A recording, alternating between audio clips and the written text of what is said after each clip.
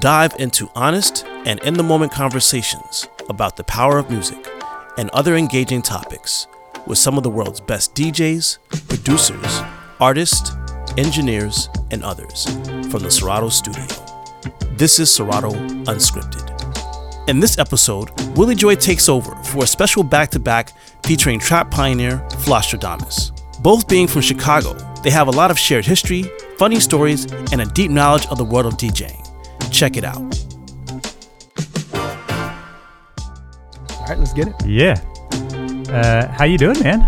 I'm doing great, man. Feeling really good. Yeah, you're How you looking doing? good. I'm doing pretty well. We were talking before we started recording. I had a weird night. Yeah. Some muscle cramps. Didn't get a lot of sleep, but I'm feeling good. We're rallying. Yeah, man. You look great, Thank you, brother. as always. Thank you, man. Where is this from? This shirt that Yeah. I'm wearing is bootleg Burberry from China. I was really hoping you were going to say it was bootleg. Oh, it's bootleg. This is Jockey Club edition. I don't even know what that is. It might be polo. I don't know.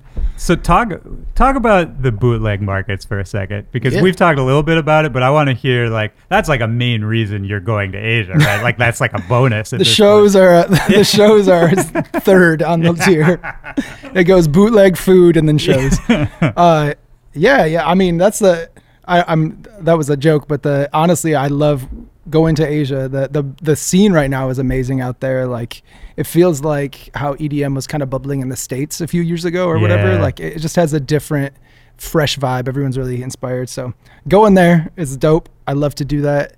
And then I get to go shop for all the bootleg stuff, which is like one of my favorite things. Like, get the fake Gucci, fake Louis, or even like the fake Supreme. Like, they have like all the misspelling bootleg stuff is like my favorite. Well, because that's almost like, it's like so wrong that it comes back around to being really dope. Yeah, you know? exactly. And they'll do these collabs, like Burberry Gucci collabs, like that never would happen. Right. And they're It's so like some fire. alternate reality shit. Dude, I actually almost, if they weren't going to fall apart because they're so bad, they made these like Yeezy slides, like they were fully Adidas branded. I'll show you on my phone in a minute, but they're fully Adidas branded. They had the Yeezy sole and the Yeezy fabric, but they were slides that never have existed ever, That's but they so were so amazing. fire. And like, I don't know, these companies should actually take that, like the bootleg cue, and reintegrate it into their company. Yeah, exactly, man, because that's the new rarity. You know, it's like Yeah. scarcity is what makes all of these brands so powerful. Definitely, and yeah. controlling it. But it's like, you know, for now, we're in LA. Like, if you want to go get Supreme or whatever, there's like a store. You know Yeah, where of to go course, yeah. get it. Yeah. But like, if you want to get the Supremes, you can't get that. Yo, you know? exactly, man. I'm flexing on everyone. It's not a bad idea for brands in general. It's like have one place in the world, Ooh, like make it yeah. like, because you know everything's global now. You can get things shipped, but Yeah. like, what if you actually had to travel somewhere to Yeah. go get it? You know, Dude, that'd actually be a good idea. It would be kind of like how Supreme is very exclusive and stuff like that. And of course, just like that, everything would get bought up and then resold at a higher price, but it's worth it. It's that rarity. That's so cool. Yeah, I like that, man. Down. Well, and we are in LA Yeah. right now, and you're a new LA resident, right? Yes, I am. Yeah, I moved out here in January, but I've been on the road since January. But I finally got a house at the end of August, and I'm official now. I got my California ID. Oh, there you I went surfing. I'm official. Oh, wait, you LA. actually went surfing? Yeah, We yeah. talked about you were going to. Yeah, I've been going like every weekend. So this past weekend was my second weekend. I'm still a Grom. I'm still like, I don't know. I'm still trying to learn how to do it, but it's good. That's It's fun. dope, man. That's, you know, integrating into the Cali lifestyle. Definitely, yeah. I've got the diet changed. I've got the surfing. Like, I'm just doing the whole Cali thing. I got a nice little base coat of tan. So Right. it's working out. Has it been, being out here, has it been affecting how you work and your creativity? Like, do you notice a difference from when you were living in the Midwest or on the East Coast? Yeah, I don't know. I just feel a little more chill and a little more comfortable in my own skin, I guess. Like when I was living in the Midwest, it was nothing but natural vibes and like creative, and I had a bunch of good people around me that just like helped me create. And then Yeah. on the East Coast, it kind of like pushed me to work harder and like grind. And then I came out here and I don't have the push, but I have the New York state of mind of just like, I got to grind, I got to keep grinding. But there's something about the energy here in LA that just makes me relax and just like kind of take it at my own pace. And it's a good contrast. And like right now I'm trying to find this balance in my life. And I think out here is a good balance coming from New York to this Cali vibe to chill it out and focus. Yeah, man. And it's interesting because LA, I think for musicians, for people doing what we do, it can feel overwhelming and stressful just because everybody's here. Yeah. But you're right. There's something about the vibe here. Maybe it's even just like the traffic. It's like everybody is running around trying to do shit, but like it just takes a long time. Yeah, you know? definitely. Maybe that's part of it, because you're right. Like I'll come out here, and you know, I live in San Diego. I'm a couple hours away, and San Diego is like the chillest place in the world. Yeah. But I'll come up here, and my anxiety will go up a little bit because you do have that sense of like it's just all happening all around you. But then at the same time, like in a day in LA, like you can really only do like a couple things. Yeah, that's right? true. Yeah.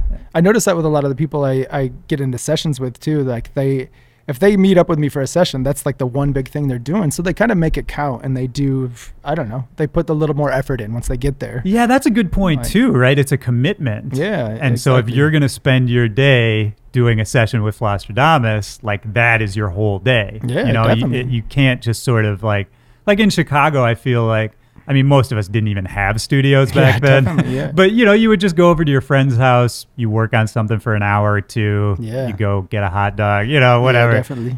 It's not like that here. That's interesting. Yeah, I'm liking it. It's just it's a good change of pace, man. And it's like you were saying, like you meet up for these sessions. I feel like out here there's just so many more people in the industry. And then for Chicago, for us, it might have been where we were at in our careers and things like that. But it was just, you only had a few people, a handful of people. You work with them and then you keep it moving. And out here, there's so many different types of people doing so many different types of music. Yeah. And so I can have a session with a person who does house music, and I can vibe off of them and learn their process and make some cool different music. And then I can meet up with just a straight up songwriter and get inspired on how it is to actually write a song and like what goes behind the lyrics and the melodies and things like that.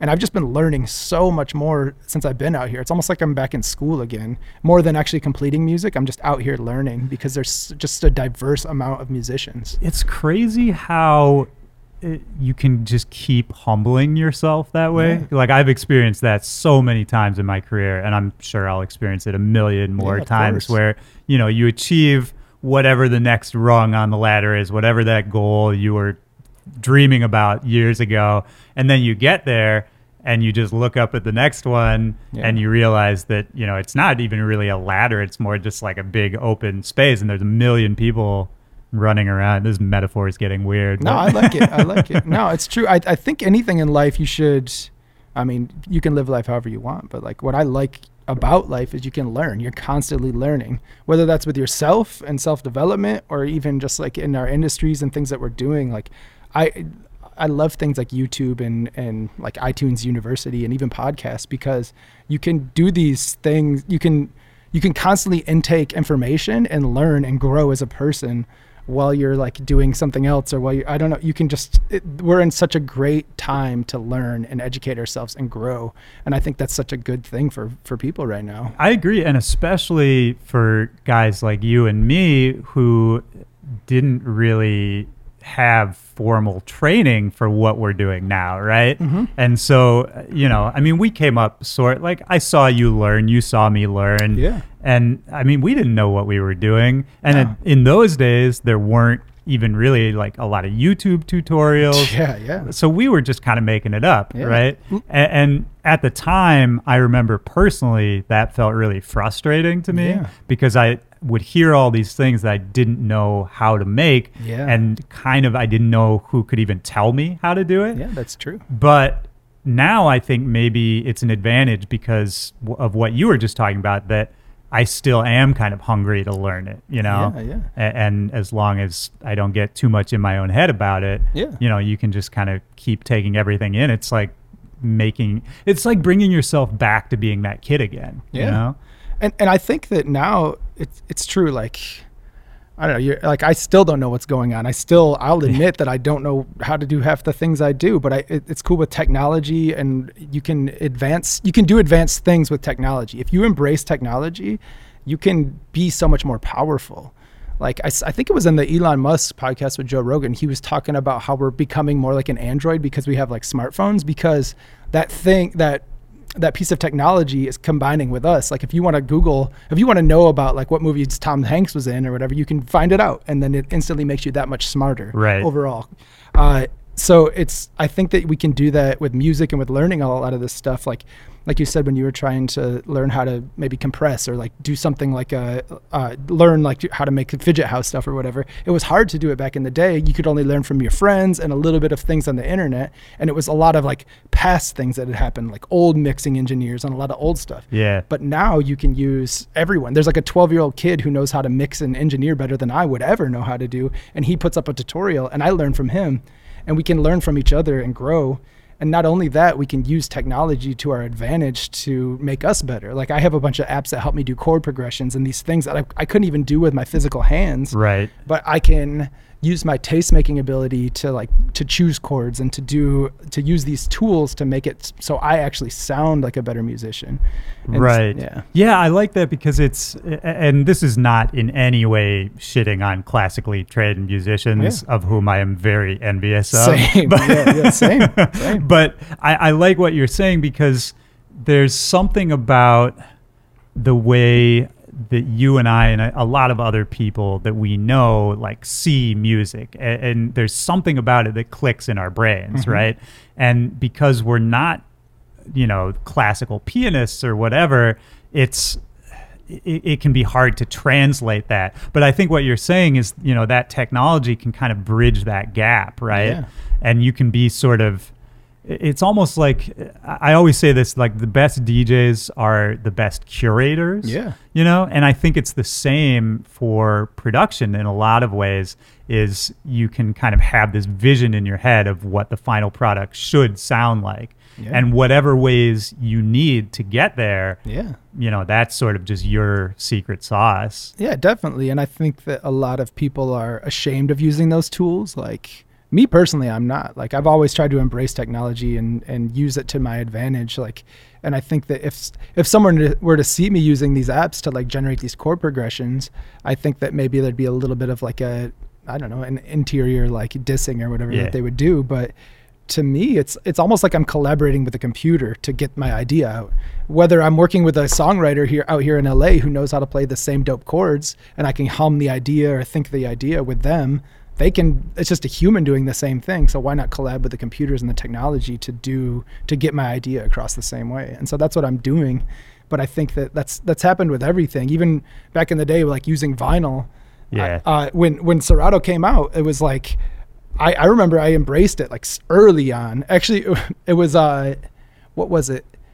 So before Traktor, there was Final Scratch. That's what it was called. I ended up getting Final Scratch before even Serato, and it was like this little UFO disc thing, and you had to patch it in, and it barely worked, and the technology was so primitive, it like kind of worked back in the day. Yeah. And then things like Serato came out, and we ended up using that and making things your crate that you would have to carry out to a gig just became exponential, and you could do so much more with it. And a lot of the old heads around me are like, oh, yo, that's whack.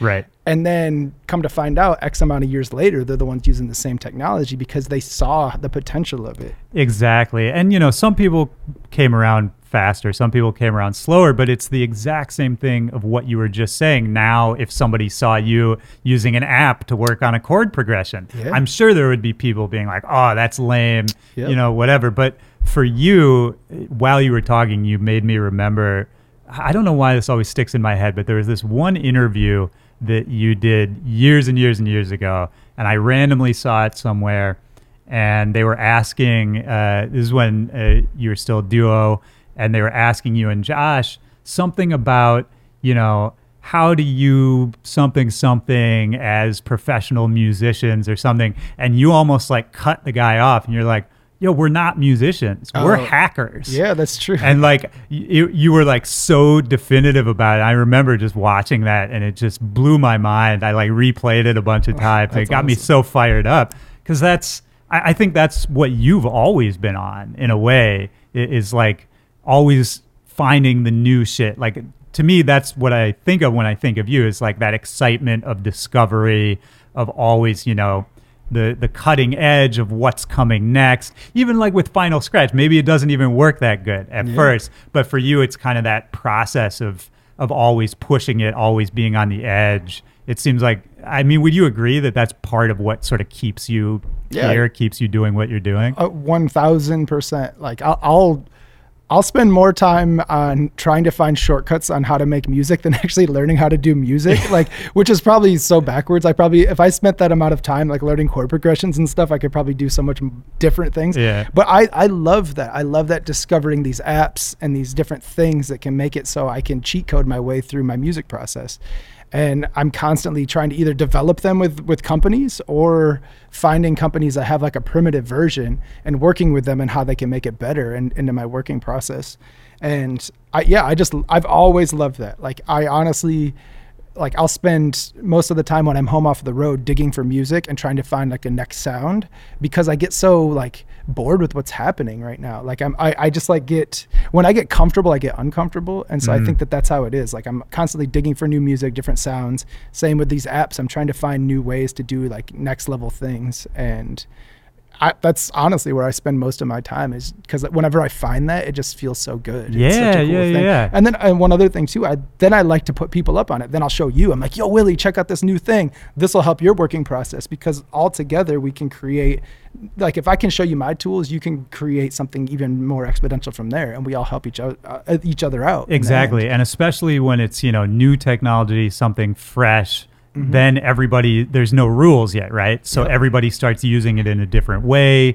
You start innovating, like, it becomes this new knowledge base. It's like what we were saying earlier, when we started like DJing, there was no roadmap for any of it, right? And when we started producing, there was no roadmap for any of it. So we all had these crazy different methods, and we could kind of share those tips and tricks. I mean, what do you remember about pre-Serato days, because you and I, like, we're old heads in the game at this point.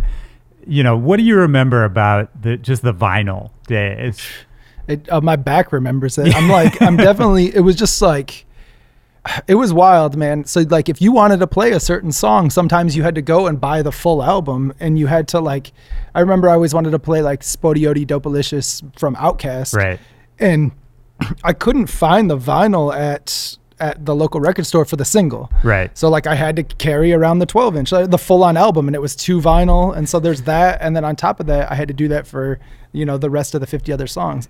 And then when you're at a gig, it's even, not only do you have to physically take the record, put it on, blah, blah, blah, but then there's 6 different tracks on the record if you've got the album version. Exactly. Right? And you might have grabbed the wrong vinyl. Like, I wish I could go back and like listen or like watch myself DJ from them, because now the rate that I load songs up is so fast, and I'm playing like seconds of each song, like, so quick, that like back then it must have been an eternity. Yeah, like, right. Because you had to find the song, it was probably by the third verse by the time I could even like mix the next song. Do you think that changed the club? I mean, obviously it changed the club experience, but I'm thinking in terms of like going to a club and hearing a song. Like, there probably were years of my life where I did know the third verses of songs, just because that's how you had to play them in the club.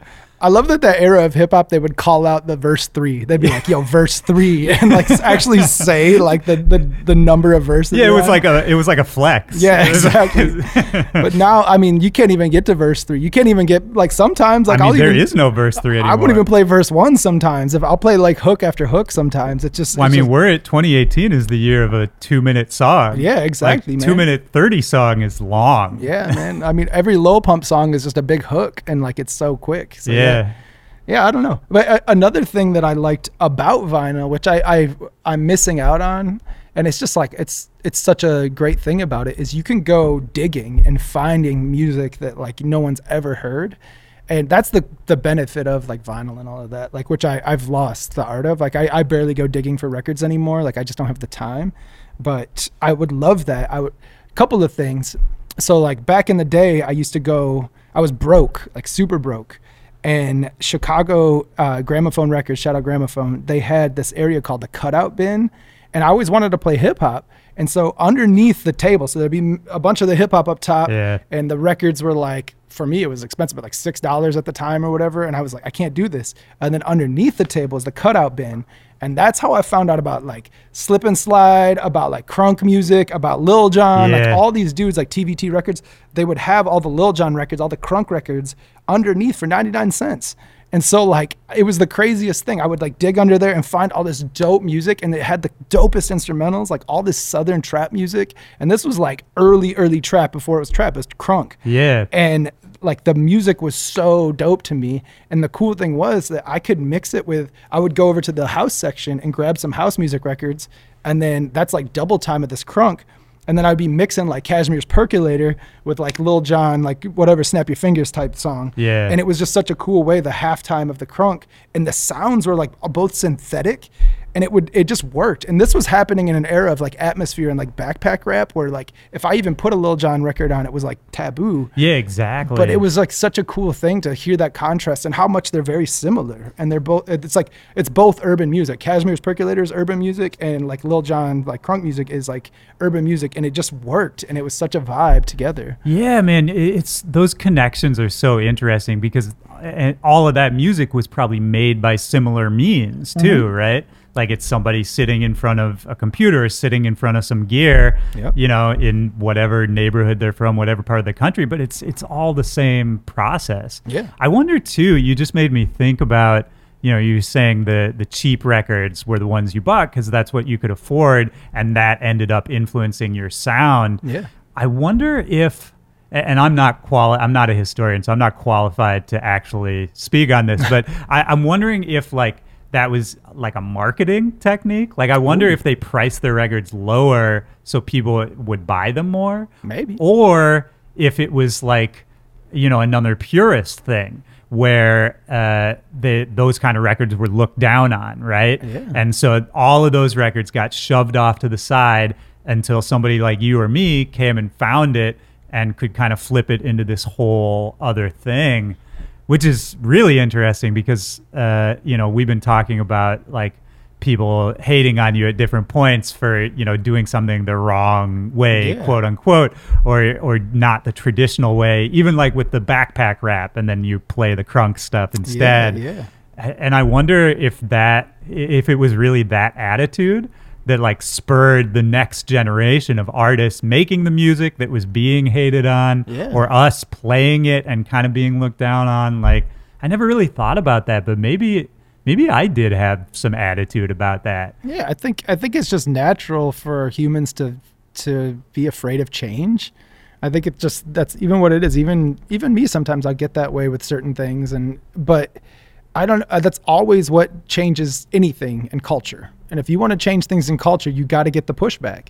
And like anything anyone has done, it always gets pushback, gets hated on, and then all of a sudden it gets accepted by the masses. There's a curve, like what's the name of the guy's curve? I don't know. You can find it on the internet. But there's like a curve, like a curve of early adopters, laggards, and all of that. And most human beings are later on the curve. Like a huge majority, a huge percentage of humans are later in this curve. And then there's certain people that like to adopt things early on. And those are the people that are always pushing things, but they're also getting the blowback and the pushback. But that's the stuff that's always changing what culture is. And there's nothing wrong with that. I think it's absolutely necessary. And you see what happens to the purists and the haters, quote unquote, for lack of a better word. There's a moment, and we've seen it, both of us, happen to so many people, where at a certain point, an artist will just hit a limit of frustration about whatever it is, you know, changing times, that maybe they're not into the new thing. Maybe they feel like they can't keep up. Maybe it's competitive, whatever it is. But, some people kind of mentally jump the shark at a certain point and get bitter and just start sort of saying that everything after this point is bad, and it was only good up to this point. And I mean, history shows us what happens to those people, right? Exactly. Like I relate to those feelings. We've all been there mentally at a certain point about one thing or another, but you have to keep making yourself uncomfortable, like you said earlier, right? Yeah. Like, because we're still here, we're still doing this. Yeah. And you and I both know, like, our careers have had ups and downs and crazy tangents and side turns. Yeah. But if we hadn't kept jumping back into the game, like back into the race, Yeah. we'd just be halfway back on the sidelines somewhere. Yeah, definitely. And I think as an artist, even like a tip to anyone who's out there, like when Josh and I first started doing EDM trap, like our incarnation of it, at the time it was the first wave of dubstep, and it got to the point of what they call bro step, and it just got so hard, and it didn't fit for me as like a 30-year-old dude or whatever at the time, or like 20-something-year-old dude. I just couldn't vibe with it. And in my mind, I was doing that hater stuff at first with it. I was like, I can't vibe with this. I don't understand it. Right. And on some crazy shit, when I heard Skrillex's Scary Monsters and Nice Sprites the first time, I was like, what is going on? It blew my mind. And the funny thing is that song sounds soft in comparison to music now, which is so weird. Yeah, and I really love that song now. But like when I first heard it, it was so different, and I couldn't embrace it. But for me, I could have said, yo, like, fuck this shit, fuck dubstep, I'm done with the game. But what I did is just like, I'm gonna not do dubstep because I can't vibe with it right now at this time, and I'm gonna try to do something different, and like, let me like fuck around and put some like trap drums over some like big room house. And then that's kind of how like the EDM trap stuff started. It was like, I'm not gonna do the crazy growls and stuff, things that I didn't even know how to make. And even that stuff at the time, there wasn't that many tutorial videos, so I didn't know how to do a lot of the dubstep sounds. So I was like, let me just take the tools that I know and kind of like create this lane, so I don't have to do what everyone in the game is doing. I can do what I want to do. And I think any artist out there like watching this and listening is like, just, you don't have to do what's popping right now. If you don't vibe with it, don't do it. Try to take a note from it and then carve your own lane out of what you don't like and do like about it. And that's kind of what we did. Two things about what you just said is that, first of all, I don't think you should ever go into it thinking I'm going to do what's popping right now. Yeah, like exactly. I think it's that's too always, late already. Yeah, exactly. Yeah. Exactly. Like if that's your mindset, you already lost the game. Exactly. Because, if something's already popping, that already means that somebody has gotten successful doing it. Yes. And they're the one that is associated with whatever that is. Yeah. So it's, maybe you could get in, kind of ride the wake behind them. Yeah. But it's, it's a losing game. Yeah. And the second thing I wanted to talk about is that what I loved a lot about those early trap years and that explosion that you guys started. But what I love the most about what you and Josh did when the whole EDM trap thing started is that because I knew you guys for years and we came up together, shared a lot of experiences, you were just doing what you had always been doing, right? Yeah. Like it was revolutionary to combine the sounds that you did in the way that you did it. But for me, looking deeper into it, you guys had already been putting sounds together. You were just talking about going to the record store, vinyl days, and finding these two things and putting them together and seeing what happened. And so to me, it was just, somehow maybe you'd had enough experience at that point to kind of execute it better, or maybe it was just right time, right place. Like, do you think about that in terms of like how that moment happened?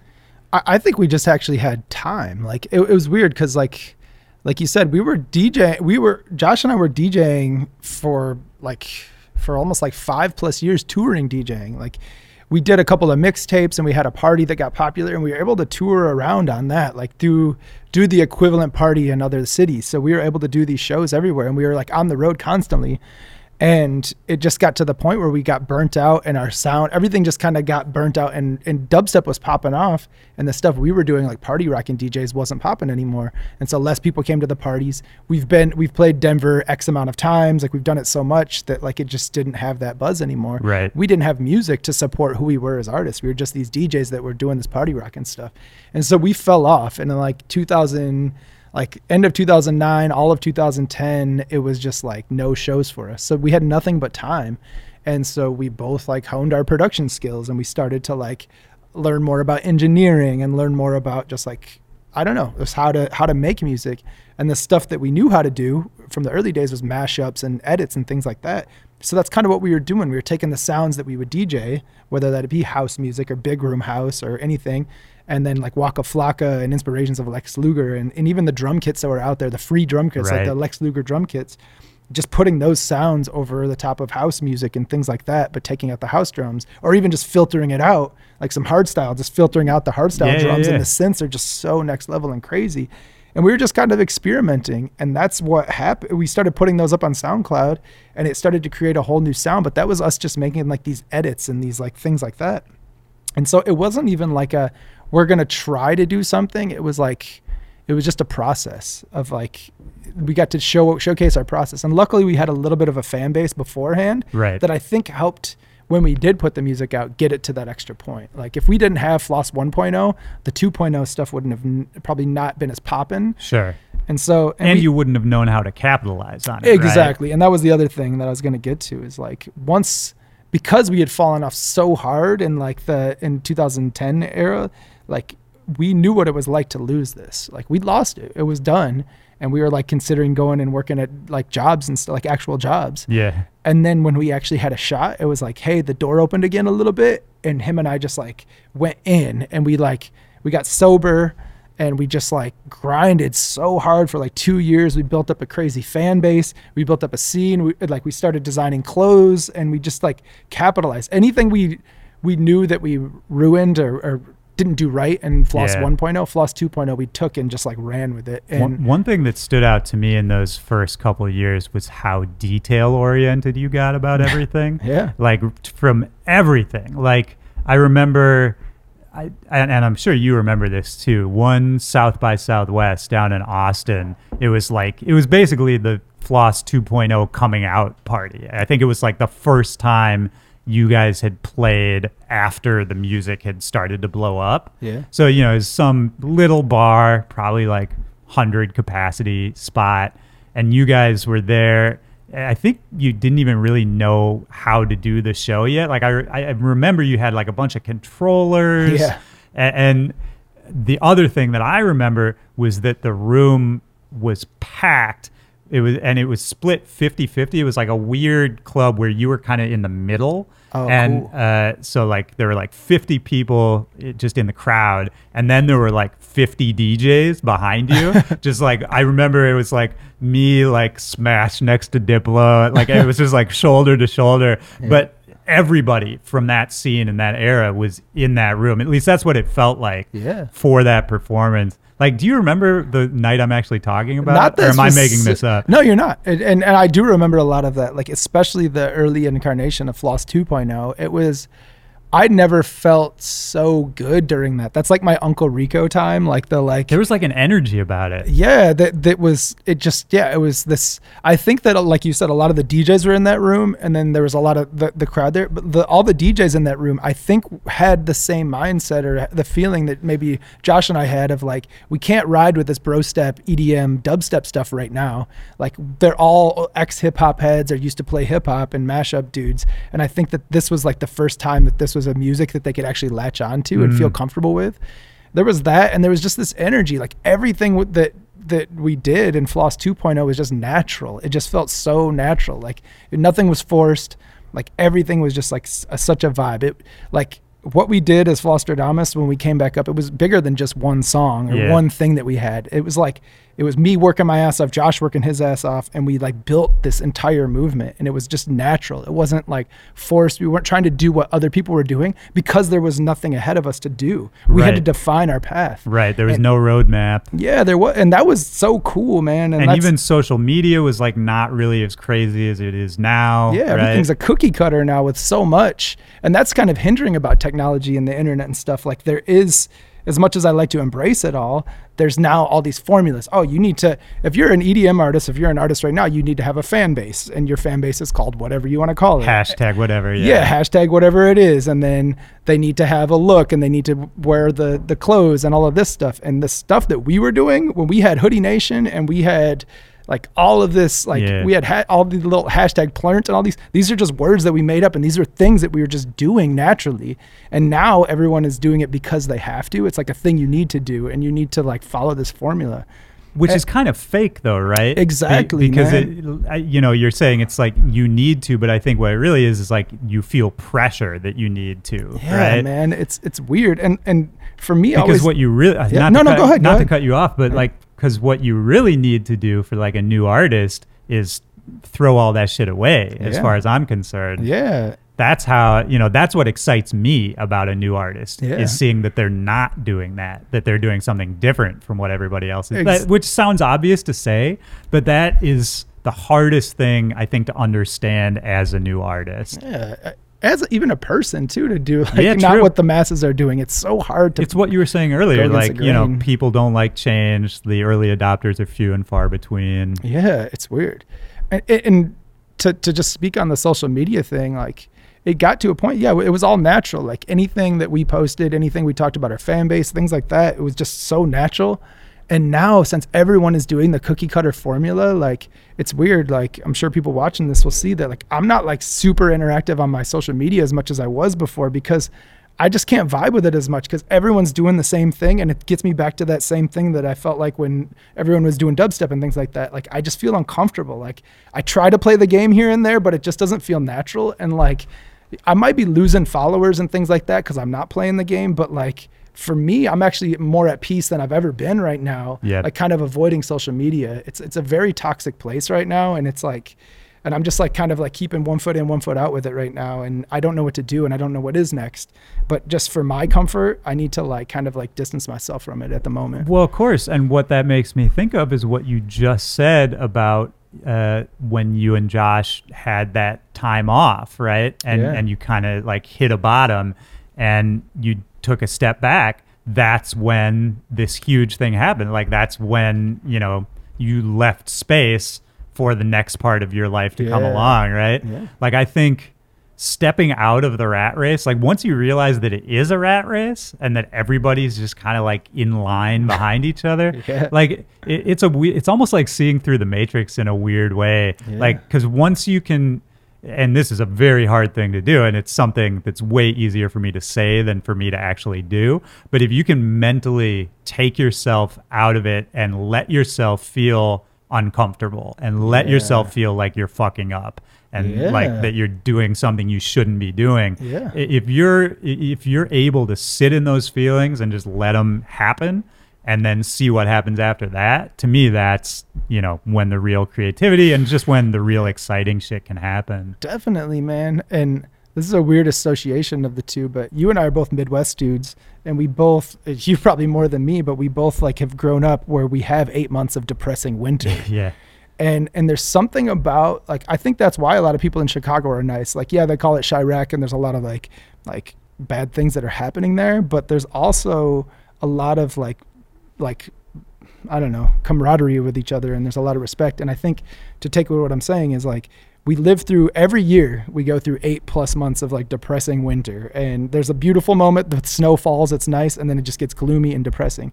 But I think because we do that every year, it reminds us like when summer comes, it just feels so good and it's so beneficial. And I think that we have it in, it's like muscle memory in us Midwesters, that it's like you go through the hard times and then out of the hard times come the good. And I think that that's like a thing with anything in life.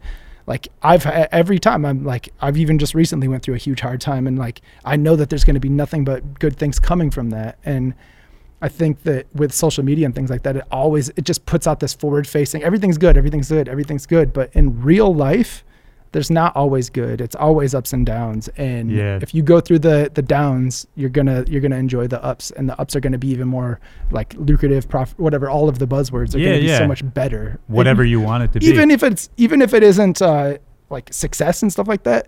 Me personally, going through the downs, I've been able to enjoy the ups, even if it's a little bit of an up. Even if it's like I'm playing to a room of 5 people, and then all of a sudden I'm playing to a room to 100 people. Those 100 people just feel so good, and that struggle that I had to go through to get the 100 fans again, like I appreciate it so much more. And that's what brings people together too, right? Is if you go through those hard times with people, to go back to your like winter analogy. Like I think about the early Chicago days with, you and me and Kid Sister and the Cool Kids and a million other people I'm forgetting to name. But, that felt like a family, you know, like that felt like we were all kind of held together by something that I didn't understand at the time. But I think you're right that like the weather was a part of it. Yeah. And, you think about out here, every DJ in the world is living in LA right now, but it doesn't feel like a family. Yeah, it's weird. Yeah. And I think there's something to that because we kind of shared that experience in those formative years. Yeah.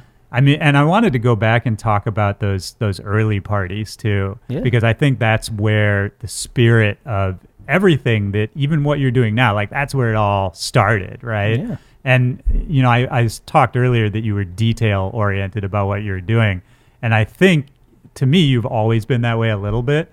Like I remember, you know, the early parties were the get out of the hood parties. Yeah. And even when they were in some tiny bar with, you know, whatever, 75 people or whatever it was, there were always, you guys always had these little touches, right?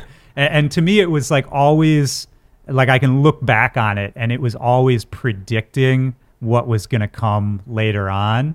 Like I remember one party that either I opened for, or maybe I just went to the party. I don't remember, but you guys had, you built like a UFO. Oh yeah. That like was suspended above the DJ booth in some super dangerous Oh, my lawsuit goodness, yes, situation. Yeah. And even that to me, and I want you to talk about that in a sec, but all I wanted to say is that to me was like, even back in those days, like, that was the early stage production that now everybody has, right? Yeah. And I think that was something special about what you guys were doing that maybe not everybody else was doing, was there are these little details, these little touches, just something to bring it to the next level. And I don't know, was that a conscious thing? Like, how did that happen for you guys? Again, it goes back to just like people being creative or whatever. Like if something is happening, just tweak it a little bit. And so those parties you were talking about, so like normally people would do DJ parties and they would rent a venue and be on the stage. And so what we did is, instead of being on the stage, let's just set it up in the middle of the dance floor. Let's be right in the middle. So we set it up in the middle of this venue and everyone was around us, and that just had an energy. And then we teamed up with our, like my super good friends, these dudes called Thunder Horse. Shout out to Thunder Horse. Yeah, shout out them, man. Alex and Taran and Jude. Those guys would, again, it was just back to us just being fun, creative, like kids together in Chicago. Like we would just all get together and think of ideas, like just weird, ridiculous ideas. Like how can we make this stage setup crazy? And we would, back in the day, we would get sponsorships from like Pabst Blue Ribbon or like Sparks or like all these all these random companies would sponsor these parties, and they'd give you like whatever, like under $1,000 or whatever. So we would have to find a way to like use that budget and do something creative with it. Before they would give anyone a budget and they wouldn't do it, they'd do some whack idea, but we're like, let's do some next level stuff. So we would do that. That's why we would build the UFO, or we built for the Christmas party, we had a giant Santa who just spit snow out on the crowd. We would just like, it would just be fun. How can we use this budget and create this environment? But yeah, just like it's just all about just tweaking things a little bit, and that's all that we would do. And then, like you said, it's kind of what evolved into like the new Floss shows, like our stage design and all the new Floss stuff, Floss 2.0, 3.0. We would always try to just do next level things. So when we first came back on the scene as Floss 2.0, everyone had the big LED screens, everyone had like crazy light shows and lasers, and we're like, let's just remove all of that. So we would come on stage, the screen would turn off, and we would just have two black lights facing us and then strobe lights behind us. That period of shows, man, those were some of the most intense shows. It was crazy. Like I hacked my mixer because like at the time, Josh and I were using two Ableton controllers and a 900 mixer. And the crossfader wasn't being used because we were just using the volume faders. So I rigged up this USB thing that the crossfader was actually controlling the like strobe light intensity. So while one of us was mixing music, the other one was doing strobe lights behind us. And then I had another controller on the DJM mixer that was doing black lights on us. And we wore these all black hoodies that had printed on warning signs on the hoodie that were like, I had them made. They were just like warning signs that you couldn't see in the normal light, but when a black light hit it, it illuminated. And so it almost looked like our hoodies were like, were a LED almost. Right. And that was the thing, is just taking these little ideas with a little bit of a budget, you can do so much. Like, don't do what everyone's doing. Like if there's all these people playing video clips and stuff, try to do something different, and you don't have to spend a lot of money to stand out from the crowd. Yeah, that's true, man. And it's so funny because like those shows were low budget, right? Because you were still starting off, but those became the iconic kind of events that I think helped grow your fan base so fast. I think so too, man. I think a lot of people think it was just like one song or one thing that defined what Flosstradamus was, but we were doing so many cool, creative little things that it is more than that, and it was such a bigger thing than that. Like, you can't just claim one thing as what Flosstradamus was, Hoodie Nation was. It was like this huge amount of ideas of just trying to do different things, I guess. Yeah, no, that makes sense. And I think it's, how do I want to say this? Like, I think it's not just about making the hit song or about finding the new genre, right? Because you can see plenty of, producers every single year will have like the one hit song or maybe a string of big songs in a year. But to really build it into a community like you guys did, and like you still continue to do, like, we haven't even gotten to Floss 3.0, but it's something else, man. And talk a little bit about that community aspect of it too, because I think your fan base is different than a lot of DJs' fan bases. No, it is, and it's actually kind of awesome. Since I moved out to LA, I'm like, in New York, I maybe saw like 2 people that were actually fans, like actually in public. But out here, something about Cali, I don't know, like the Hoodie Nation fan base is huge out here, and I see so many different types of people. But it's the coolest types of people, man. It's like, I don't know. It isn't like people that I would not expect to be EDM fans at all. Like, I just bought my first car because I live out here, and like the people that were selling my car were like Hoodie Nation fan base people. Dope. And then I went out to eat the other day, and it's like every different type of people. It's like Mexican kids, Asian kids, white kids, black kids. It's like all these different types of people that are fans of this movement that is this Hoodie Nation. And it's such a cool thing to see that it is like all walks of life. Like, it isn't just like an EDM dubstep type cliche person or that. There are all these different people. And I think a fan that would go see Flosstradamus would go see Tiesto, or would go see Waka Flocka, or go see like these other genres of acts. Well, maybe this is a reach, but to take it back to something we were talking about at the very beginning of this, where you were talking about, the house music records and the crunk records all coming from different places, but ending up, in the same format, in the same DJ set that you were playing. I think that's what you've been able to do with the people who listen to your music too, right? Yeah, it's like varied backgrounds, varied geographic locations, all that, but somehow it's more about the attitude and the mentality, right? I think so. And even the early first 2 or 3 shows of ours in Chicago, like that you had mentioned, it was called Get Out of the Hood. It was the reason why we called it Get Out of the Hood, because it was in Boys Town, which is the gay neighborhood in Chicago. And it was a Grateful Dead bar in the middle of Boys Town. And the type of people that would show up there was seriously all of Chicago. It was like hipster kids to street people to like everybody in between. And once you were in that roof, like nothing mattered. Yeah. All lines of social class, race, whatever you are, didn't matter there. And Chicago is such a segregated city. Exactly, right? yeah. And especially in that day. Chicago, they created a term called hyper-segregation that's only because of Chicago. It's like there's these neighborhoods of borders of people. But yeah, back then it was just like everyone was open-minded, and we brought those people together. And I think that that's what a fan of Hoodie Nation is, and a fan of Flosstradamus is. It isn't just one specific lane. It's someone who's into everything, and you're open-minded to different types of people. Like, you might be like you might have a friend who supports a different political view, but it doesn't matter. They're still your friend, and that's how I carry myself no matter what. Like, you can live your life the way you want, as long as it's not like hurting me, and I don't mind. I'm down to help you choose your path in life. And I think that that's like anyone with Hoodie Nation. Like, our logo is just like a warning sign, and that's all it is. If you're part of Hoodie Nation, it's just a warning sign. And I've heard so many stories of someone wearing that at a festival, and then someone else walks up to them and they become friends now. And now they're like going to festivals together, and they're doing things together. And it's all because of just this one thing, that like the music, the movement, everything brings everyone together. Yeah. Well, and let's talk for a minute about another way that I think you were able to kind of bring people together, which is right around, that trap explosion, those first couple years where you guys really like reinvigorated everything. It's going crazy. You're touring all around. You were also, I think, some of the first people to go to Atlanta, right? Like from the electronic music community, going to the studios in Atlanta, meeting like the current crop of the rappers there, like the Bubbling, the underground shit. Yeah. And talk about that a little bit, both in terms of you know, how did that change your view and what you were doing at the time? And how did you kind of make those connections with the rap community there, the rappers, the producers, all of that, so that they could kind of understand what you were doing and bring them into your world? Yeah. I mean, like, just to be honest, like we kind of just had like a hood pass, like mainly my boy DJ Spins, like he was like #1, and like FKI, like those dudes kind of brought us into the fold. Like we had met. Like I was really into DJ Spins as like an artist. Like he runs like Hood Rich Radio, and he's like was part of Hood Rich Records and stuff. So he just was always making the illest mixtapes at the time.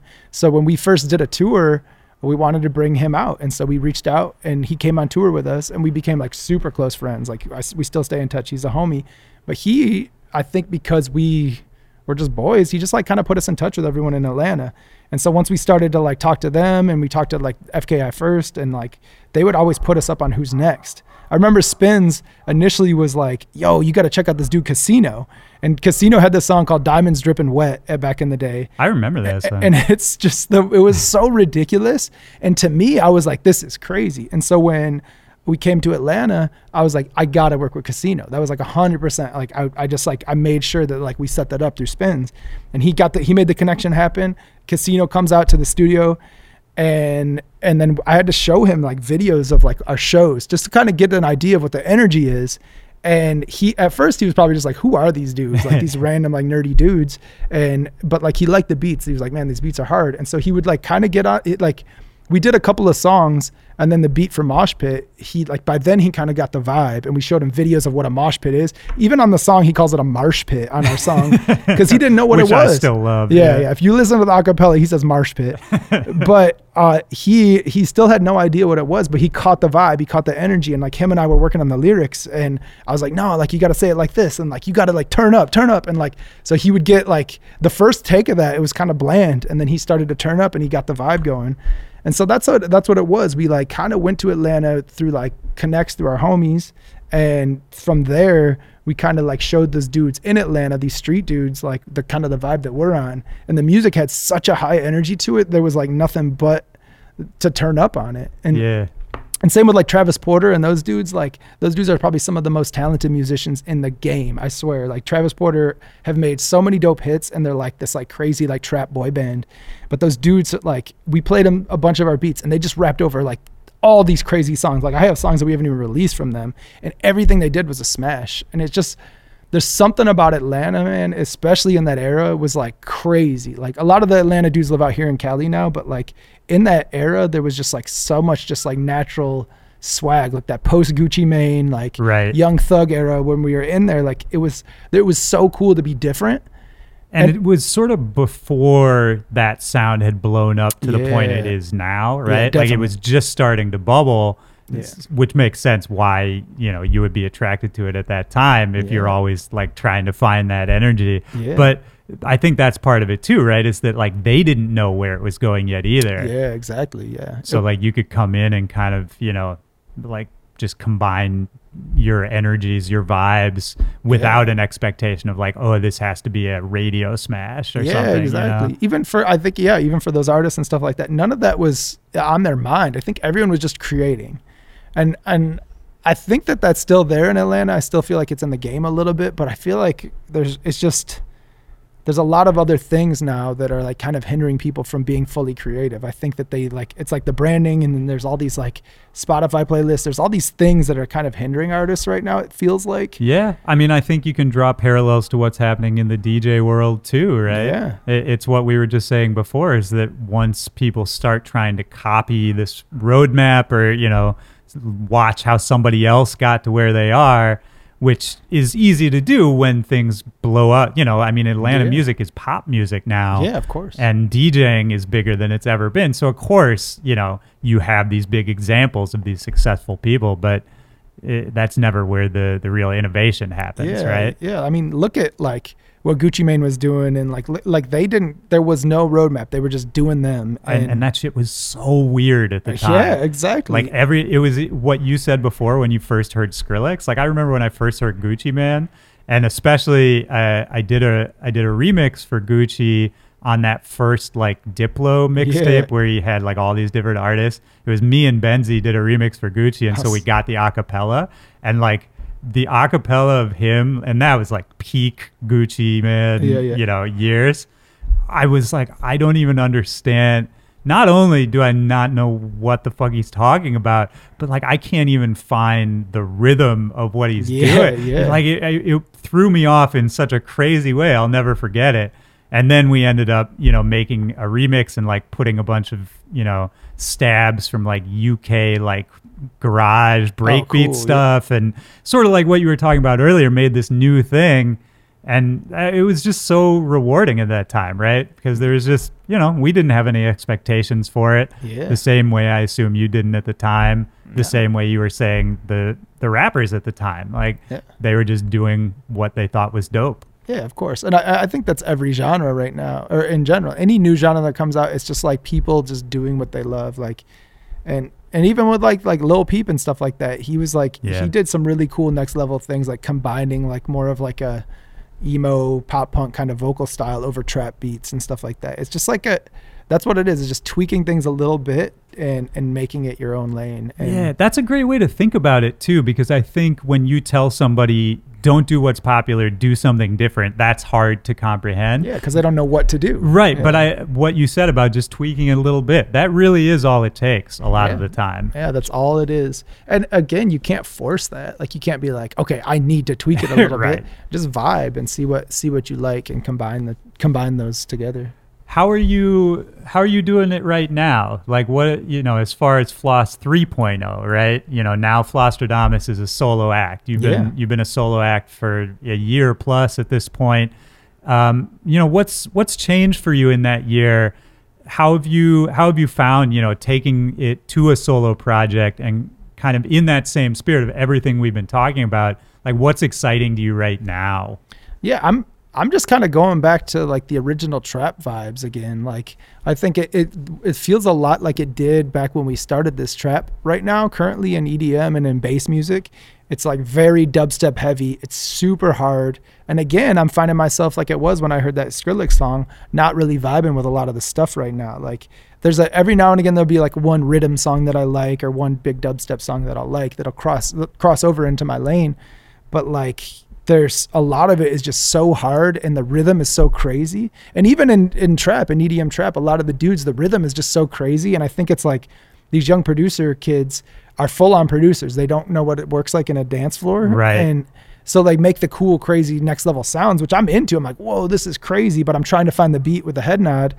And I feel like those songs are dope on creative side, but they won't work in like the crowd setting or like It's crazy. You said it last night. I tweeted that dance music has kind of forgot about the dance part. Yeah. And I got a bunch of people tweeting back. I didn't really phrase it well, but I got a bunch of people tweeting back at me being like, you know, yeah, fuck dubstep or something. And I was like, no, man, like dubstep is dope. And I want to make sure that we put that out there because I feel like people could think we're hating on it. Like all that kind of stuff, rhythm, dubstep, like I fuck with all of that heavy, but it's exactly what you were saying earlier about curating it and fitting it into your vibe. Exactly. Right. Yeah. And the same thing for me when I said like they forgot about the dance part. It's really just for me, like I need something that I know is going to work in my own DJ set, which is going to be my vibe, which is basically something, you know, I can move with, something that, and there's a history to it too, right? Yeah. Like we've been party rockers for, you know,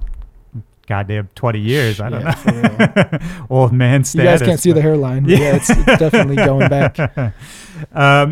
But yeah, man, what are you working on right now? Yeah, I'm just making like a lot of like kind of the, like I said, more of like a just trap sound, like bringing it back to the roots of the EDM trap stuff, and even just doing a lot of like vocal chops and doing things like how it was when we first started coming out, and like trying to step away from, again, the hard, for all the nerds out there, like serum sounds, like the sounds that are making dubstep and this hybrid trap dubstep, like super abrasive metallic sounds. I'm trying to just go back to chopping up samples and doing things that I did to explore when I was making trap originally. And that's what I've been doing lately, is just like really going through all of my sample libraries I've collected over the past 20 years and just finding really cool sounds and manipulating those in a way.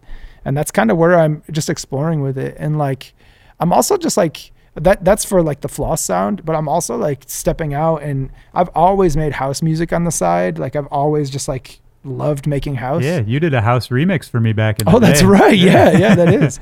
And like I'm always just making, I don't know, like there's so much unreleased stuff that I've done, and like I just don't see myself putting it out as floss, so I might put it out as something else. But like 90% of the times when I'm experimenting and like learning new plugins and finding things, I'm making a house music song. And so that's just like another thing. And lately I've just been I've had my first month off in like a long time. Yeah, because you've been on the road heavy. Yeah, I've seriously been touring for the past 13 years with like breaks here and there. And I have a break right now. And it's just like, right now I've just been experimenting and just making a bunch of things that I vibe with. Yeah. And that's just kind of been it. And like, and that's what, again, earlier, we already talked about the last time that happened, right? Yeah. And what came out of that. So that's exciting. Yeah, who knows? I mean, it's not like I'm going to define a new genre now. Maybe No. But, and you don't have to feel like you're being held to any kind of standard, but I'm just saying in terms of like not knowing what's going to happen. Yeah. Like, to me, that's exciting. I agree. And that's kind of where it is right now. I'm like, I don't know. Like I am just, for the first time at the most peace making music in like a long time. Like there's no, it needs to be a certain way. It's like I'm just like really just enjoying the process right now. Hell so yeah. that's good. Well, I wanted to wind this down and just have a little fun. Before we get into that, is there anything else we haven't covered? Anything you wanted to talk about? No, I mean, no, we'll probably, we'll bring some stuff out. Oh yeah, for sure. Yeah. So I just wanted to like call out a couple moments that we've just been in the same room for over the years. I'm just going to throw them at you. I want to see your recollections of these moments. Before you go into this, you have seriously been, like, we have been around each other at so many pivotal moments in my career. It's the craziest thing. From that South by Southwest thing you mentioned earlier to the last show of Josh and I together, you were there. And to just the weirdest thing. So I'm excited to see what you have to say. But there's been a lot, man. There's been a lot. And the feeling is mutual. Like you've definitely been there for me at a lot of weird and important times too. There we go. Yeah, I'm glad we could share it. One of my favorites, I had to start with this, is our mutual encounter with the greatest hip hop group of all time, the Insane Clown Posse. Yes. Oh my God. I can't believe you're at that too. Yes. So, just a real quick thing. Like, Josh and I, we were supposed to play Coachella for the first time in a long time. And we were like, everyone at Coachella brings a special guest out. And so I was like, what could they, like, our management's like, all right, who do you guys want to bring out? Like, who's the most poppin', buzzing person, like, to make you guys look cool? Because that's what everyone does. They bring out the cool person to make them seem bigger than whoever life. They can afford. And I was like, yo, no, fuck that. Let's be the first people to bring out Insane Clown Posse to Coachella. And so we tried to do it, and it just didn't work. Like something with them touring or something, it just didn't line up. But we were in ICP's ear. And so they had a festival called the Gathering of the Juggalos, and they reversed and reached out to us. Do you guys want to be the first EDM act to play the Gathering? And I was like, let's get it. So we played the Gathering of the Juggalos. And I remember when you announced that you were playing, I literally called you, and I was just like, I'll see you there. Yeah, just instantly. You already bought the ticket. Yeah. It's crazy. I didn't even give you the option. Yeah. Like, a lot of people thought we were trolling with that, and we had a lot of backlash and stuff. But like, I love those uncomfortable situations, and I love that opportunity to be the first EDM dude to play the Gathering. And the thing about the Gathering, it's not like it was the first like EDM act to play like Bonnaroo. Like the festival is like the most cutthroat festival. Like everyone who plays it for the first time gets like just like treated like shit. Yeah. And so that's actually real quick side note. That's the one thing that I've always loved as a DJ, is to be able to have a crowd that doesn't accept you and you win them over. Yes. That's like the best feeling ever. And like, I get to do that a lot in Vegas too, but like you start out with this crowd that just like, you're not vibing with, you're trying to figure out which lane to go, and then you get them. And that's what happened at the gathering. Like at first we went on stage, they're throwing stuff at us, shooting fireworks at us. Crazy. I remember Josh got hit with a rock. Yeah, he said it was like a slingshot. Something hit him in the eye, like a rock hit him underneath his eye, split his eye open, and we were just getting like all this crazy stuff thrown at us and like all this hate. But at the end of the set, we like won everybody over. Everyone was moshing. It was like super duper lit, and they were cheering, and we were like chanting with us and stuff. But it went from like a crowd of just still people just being deadpan to like super lit. Yeah. And like those are the moments that I remember in my career. 100%. Yeah, I have so many of those. I think I'm addicted to those moments. Yeah, it is. It is seriously an addiction, like for real. And to set the scene for how weird of a thing this was, let's not forget that your opener was the band Puddle of Mud. Oh, yes, yeah. Which, man. I mean, those lineups at the Gathering of the Juggalos, unbelievable. And then we walked around afterwards, and there was, crazy, like, Mexican wrestling and just, like, all kinds of it was like an open air drug market. Dude, like, it's the Gathering is not for the faint of heart. And like I'm not even saying anything that people don't already know. You know what I mean? No, I think I accidentally almost smoked crack there. and that's probably normal for that. Like someone passed me a blunt and I hit it. I was like, you gotta hit a blunt from a juggalo. And so I hit the blunt, and then he said to his girl, wait, is that the one that's like, there's like a term, like some street term if there's crack in a blunt or some shit. And he's like, yo, is that the one that's dusted or something? Right. And she's like, no, it's not. And he's like, are you sure? And he's like, no. He's like, maybe it'd be crackling if it was. I was like, this one's not crackling. But I just rolled the dice of this. So I don't think I smoked crack. I don't know. But the other thing that amazed me, last thing about the Gathering, how much nudity there was. Yes. It was like this weird hippie free love vibe that I was not expecting at all. There was just a lot of naked people walking around. Yeah. Like all genders, sizes, body types. Like it was just out there. And that blew my mind. There was also public, just people just going to the bathroom like straight up in the public. But the funny thing is, people who are nudist, and like me as a young kid, first like thinking about naked people, and I was like, oh, nudist community. I always thought like nudists were gonna be like the hottest thing ever. People who like are free love naked are never cut. It's like the saggiest of sag. It's like the worst. It's like the same like I was about to say old wives' tale, but I don't think that really works in this situation. They do look like old wives, though. That is definitely true. But it's like that thing of like all the people who go to orgies are like none of the people you would want to have sex with. Yes, so true. It's like one of life's great tragedies. If you guys ever want a glimpse into it, watch Real Sex on HBO. That is like the grasp of that. Anyway. But I had a great time at the Gathering, by the way. I came away with like really good memories of that. I did too, man. It was like, Josh got hit with the rock. There was a lot of like things that I spoke on that were kind of negative, but it's still, the thing that's really cool about that is the Insane Clown Posse and Juggalos, like it's their fan base. Juggalos is Insane Clown Posse's fan base. And ICP has built a community for these type of people to go to. Like they're like kind of outcast in society, like a lot of the kids that are like juggalos and things like that. But they built this community for them to go to and have a good time. And at the end of the day, that's what all I care about is if you can have like if you can find a bond with someone else that's similar to you and just like enjoy life together. So 100%. So cool. Man. Yeah, I love. And do you know where they were that year is somewhere in Ohio. Yeah. Like that's where they're doing the Lost Lands Festival. I know I think it's the same grounds. Yeah, right? I think it is. Yeah, which is like such a funny connection back to DJ World. Yeah, I know. I was thinking that because I think you have to go to like Cleveland or Columbus or one of the C states or cities. But yeah, I know it's so weird now. Like they're doing Lost Lands there. Yeah, it's so wild. I mean, hey man, ICP groundbreakers. Exactly, forward thinking for real. All right, next thing I wanted to talk about is when Josh had a baby and had to come off the road for a minute, and you replaced him with Waka Flocka for a whole tour. Yes. How did that even happen, first of all? And then talk about the experience of like, because we talked earlier about sort of bringing the rap world into the EDM world and vice versa. But this is you literally physically taking somebody and putting them on that stage. Man, shout out Waka, man. That's my dude. Him and I became boys on that tour. Like he was probably one of the first dudes him or Little John that embraced dance music as like a thing. They like shout out to those dudes. They're grinders, they're hustlers. They saw that there was something new and they adopted to it. Yeah. And so yeah, Waka, he's always reached out to us and like always tried to work. And I think I've made officially 3 or 4 songs. One of them came out on a video game with him, and then I probably have like a dozen more other songs unfinished with Waka.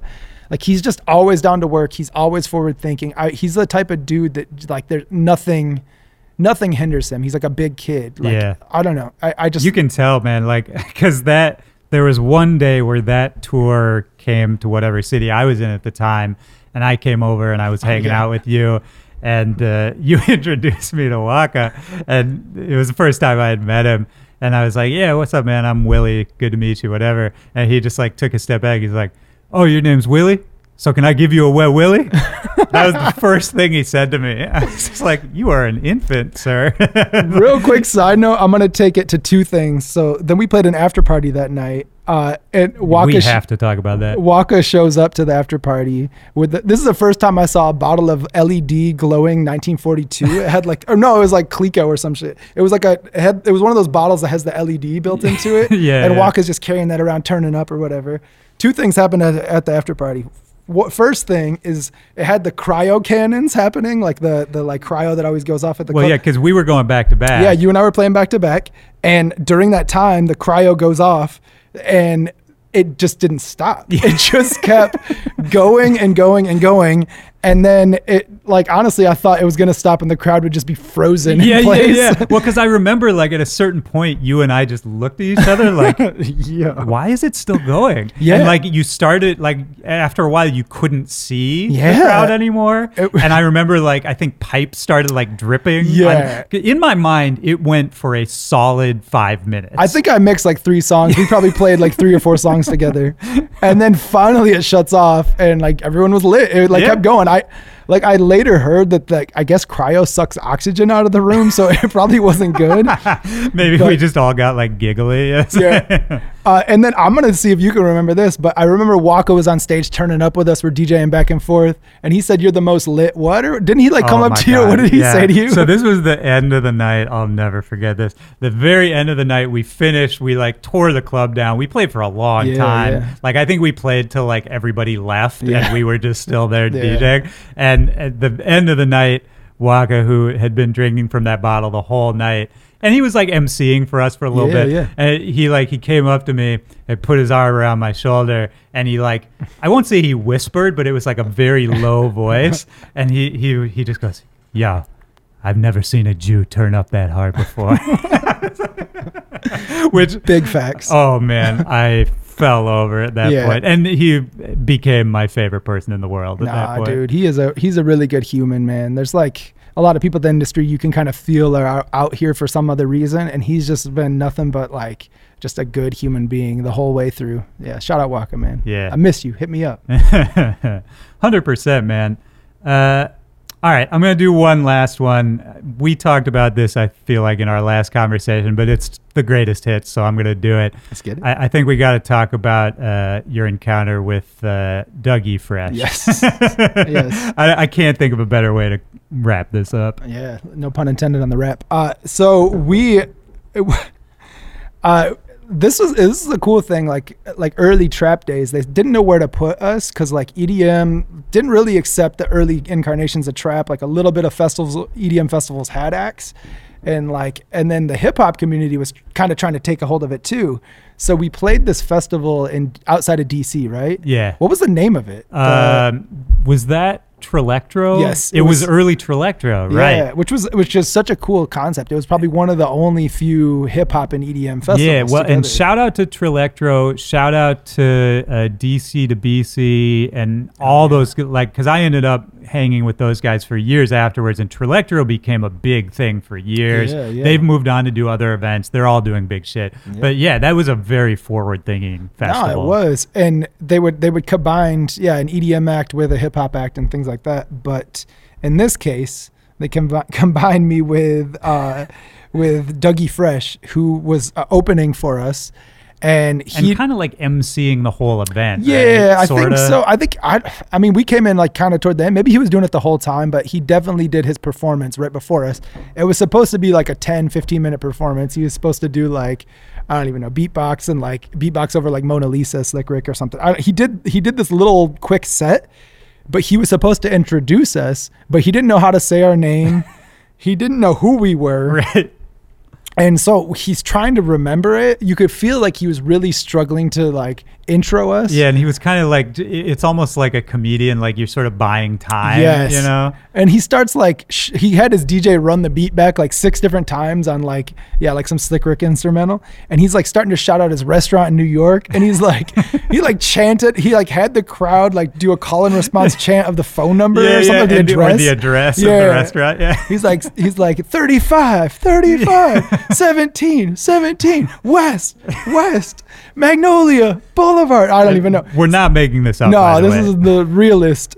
And so he's just like eating up into our set. So then now our set's getting shorter and shorter and shorter. And like it's pushing the curfew back. Everything's getting all weird. He's like eating into this time. Finally, someone says to him, I don't know what it, somehow he ended, but you could just tell he was like milking it and trying to figure out how to intro us. And finally he did. And we get on, and curfew was probably like 10 minutes into our set or something like that. So we're super bass heavy EDM act. So the first few songs are just getting lit. The bass is going, it's going crazy. And then curfew hits at like midnight and they just cut off all the subs. Yeah.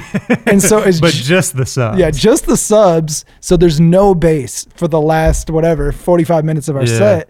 And so it just was like, it went from lit to shit in like no time. And but you know what? This is actually I think this is the perfect note to end it on, because even though the subs were gone, I still remember the crowd didn't stop going crazy. Yeah, true. You know? No, definitely. It's like that moment when the lights come on in the club but nobody wants to leave yet. Yeah, good call. Like the crowd just kept going crazy because it was Hoodie Nation. It was like your people, you know? Man. So it almost didn't even matter. And I do remember that feeling really special too. Yeah. And I think that's something you've been able to carry, like from that stupid moment all the way through. Like that's the vibe I always associate you with, man. And I think that's why I'm stoked you're still here doing it, man. Thank you, man. Yeah. And I'm going to continue to try to do this, man. I love what I do. So I'm going to keep doing this until I can't anymore. 100%, man. Well, this has been great. I think we're done. Yeah. Shout out Serrata. Yo, shout out Serrata for real. I've been using you guys since way, way back. So thank you for doing this. Still to this day, baby. Yeah, for real. Cool. Yeah, this was dope, man. Hopefully we can come back and do this again sometime. Thank you, brother. Yeah, thank you. Yeah. Peace.